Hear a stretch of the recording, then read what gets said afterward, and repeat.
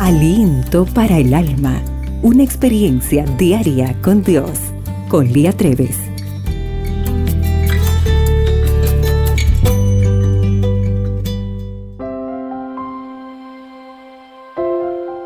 Educar a un hijo es una tarea exhaustiva, un trabajo constante que requiere una tremenda energía, atención, planeamiento, oración y sabiduría.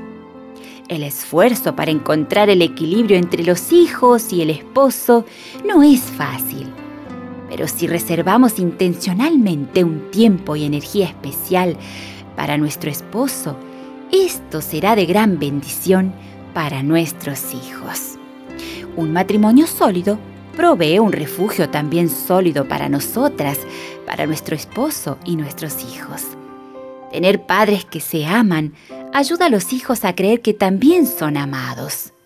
Una relación de amistad y amor entre los padres ofrece un ejemplo claro de cómo ellos se relacionarán con la futura pareja que formen.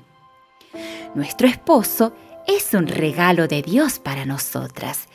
Dedicarle tiempo y energía es una gran inversión, con beneficios para toda la vida. Un día nuestros hijos se irán de casa para comenzar sus propias vidas de adultos. Cuando esto pase, volveremos a estar solas con nuestros esposos. Si hacemos de nuestro matrimonio una prioridad, haremos de las transacciones de la vida momentos más fáciles y alegres. Dedicar tiempo a fortalecer nuestro relacionamiento con ellos hará que nuestro matrimonio sea cada vez mejor con el pasar del tiempo y juntos dejaremos un legado de amor para los hijos y nietos que vendrán. Pongamos en práctica algunas de estas ideas. Separemos todos los días entre 15 y 30 minutos para estar con nuestro cónyuge. Enseñémosles a nuestros hijos que este es el tiempo de papá y mamá y que debe ser respetado. Hacer de este momento un cara a cara, corazón a corazón, para nutrir nuestra relación. Establezcamos una noche para enamorarnos, una cena romántica, una película de a dos o simplemente una caminata.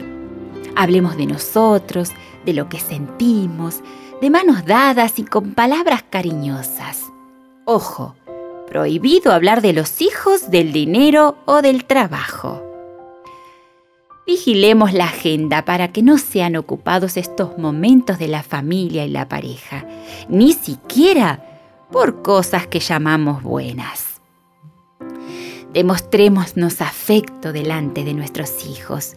Una caricia, un beso, una palabra romántica. Todo esto transmite seguridad y confort para ellos. Hablemos entre nosotros con gentileza y gracia. No usemos sarcasmos, sobrenombres y comentarios despectivos. Sí, por ejemplo, un por favor, con permiso, un gracias y perdóname. Oremos juntos. El poder de la oración es admirable. Oremos en voz alta sobre nuestras preocupaciones, alegrías, fallas, miedos, frustraciones y agradecimientos. Si es posible, llevemos un diario de todas las oraciones respondidas para que podamos recordar la dirección de Dios a través de nuestra vida. Aunque muchas veces no nos damos cuenta, nuestros hijos observan y copian todo lo que hacemos.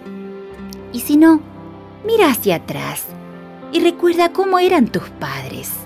¿Nunca te sorprendiste actuando igual a ellos? Querida amiga, si quieres hacer felices a tus hijos, ama a tu esposo. Génesis 2:24 dice: Por tanto el hombre dejará a su padre y a su madre y se unirá a su mujer y serán una sola carne. Señor, dame el equilibrio que necesito para dedicar el tiempo que cada relacionamiento necesita para crecer fuerte y feliz. El día hoy se presenta fantástico y recuerda, para Dios, tú eres única y especial. Aliento para el alma, tu experiencia diaria con Dios.